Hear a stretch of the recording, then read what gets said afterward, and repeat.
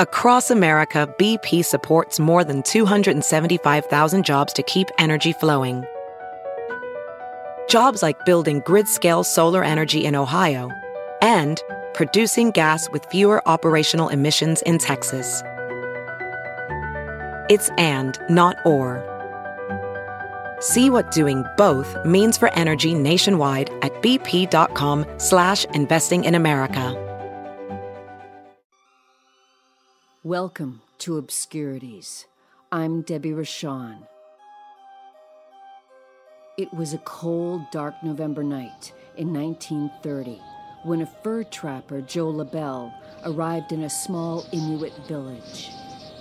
A village on the banks of Lake Anjikuni, where, like many Inuit communities at the time, took place in a thriving European fur trading operation.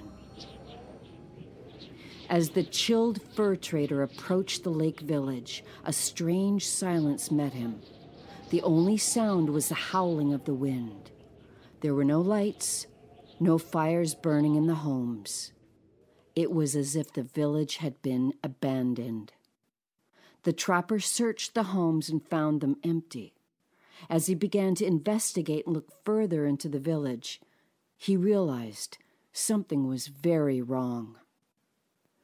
There were no signs of struggle, no evidence that anything violent had happened. Tents were still pitched with personal items of value present. LaBelle even found shirts which still had the sewing needles stuck into the fabric, while rifles lay lonely under parkas. It was as if the villagers had simply vanished into thin air. As LaBelle explored the camp further, he heard a rustling sound beneath a dark tent near the edge of the lake. He moved closer to the opposite side of the tent and discovered two still-living husky dogs.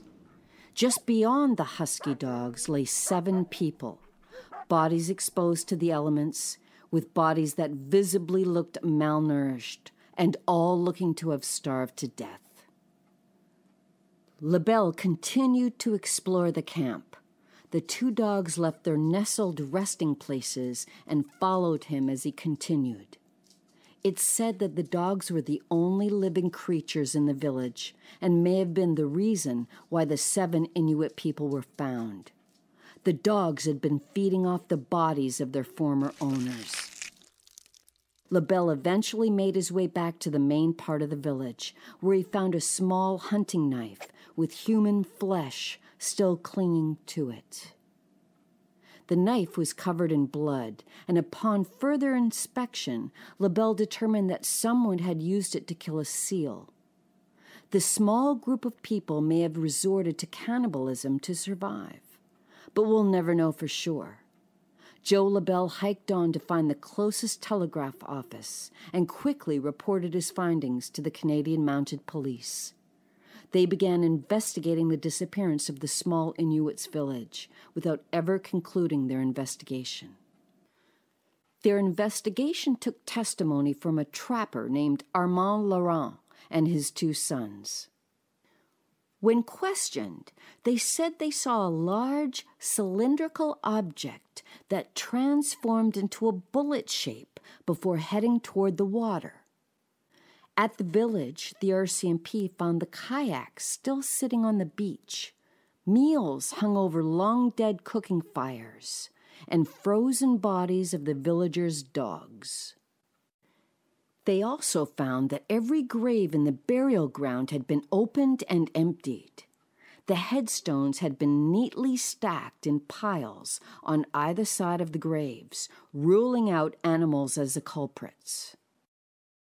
The even stranger thing was that the graves themselves appeared to have been dug up from underneath, as if the bodies had been pulled up through the ground. The RCMP eventually concluded that the Inuit people had been missing for about 8 weeks before LaBelle's arrival. But they never found an answer as to why the entire settlement had abandoned the location. We may never know what happened to the small Inuit village on that cold November night in 1930. Was it a case of mysterious cannibalism and hunger that drove the inhabitants out? An alien abduction?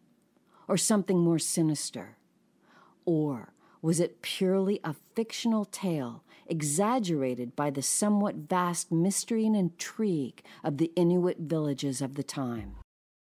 There are a number of issues with the Joe LaBelle account of the disappearing Inuit village, like that of Lake Anjikuni being so far inland that many remnants of seals were unlikely. LaBelle also described this as a permanent community, a friendly little Eskimo village of about 30 inhabitants that he'd known for many years.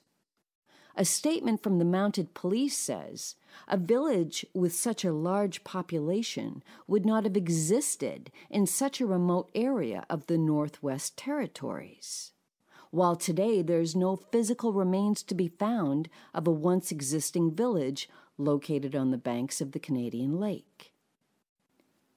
On January 17, 1931, Cortland Starnes, the Royal Canadian Mounted Police Commissioner, released an investigation of the event undertaken by Sergeant J. Nelson. While speaking to local traders, Nelson learned that Joe LaBelle indeed was a real person, but was known only to perform his work in northern Manitoba. He also found that the author's photograph that he included was an older photograph taken directly from the RCMP's archives. Since Nelson found that nobody ever knew of the existence of a village on Lake Anjikuni, he deemed the story a sensationalized hoax. In the April 1977 edition of Fate magazine, a reader wrote in to dispute the hoax conclusion. This reader was Betty Hill, who was at the time the most famous self-described alien abductee on Earth, and the subject of the 1966 book, The Interrupted Journey, 2 Lost Hours Aboard a Flying Saucer. Betty claimed that while on a ferry ride with her husband Barney at the Bay of Fundy, they met a Captain Larson who, as a Mountie, had spent 9 years investigating the mystery of the vanishing village at Anjikuni Lake. In his opinion, wrote Betty, the villagers had all been abducted by UFOs. The article in Fate magazine was co-written by Stanton Friedman, the world's most famous ufologist. In it, he wrote that there is abundant evidence that something unusual happened.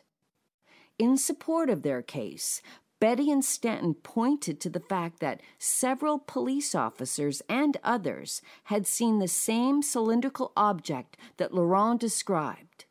They also noted that people who lived somewhat close to the lake had long heard stories from the Inuits about mysterious lights in the sky. While the truth of what happened to the small Inuit village at Lake Anjikuni, and if it ever did exist, remains a mystery, it will undoubtedly continue to captivate people from all over the world. Whether it was a case of alien abduction, straight-up cannibalism, or another kind of obscurity, we may never know.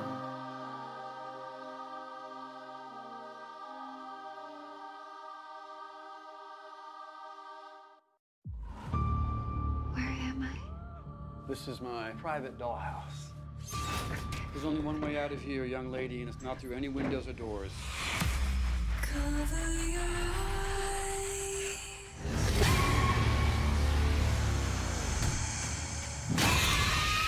People are the most interesting right after death. Step into darkness. Something really weird is happening. Ghosts? I mean, come on.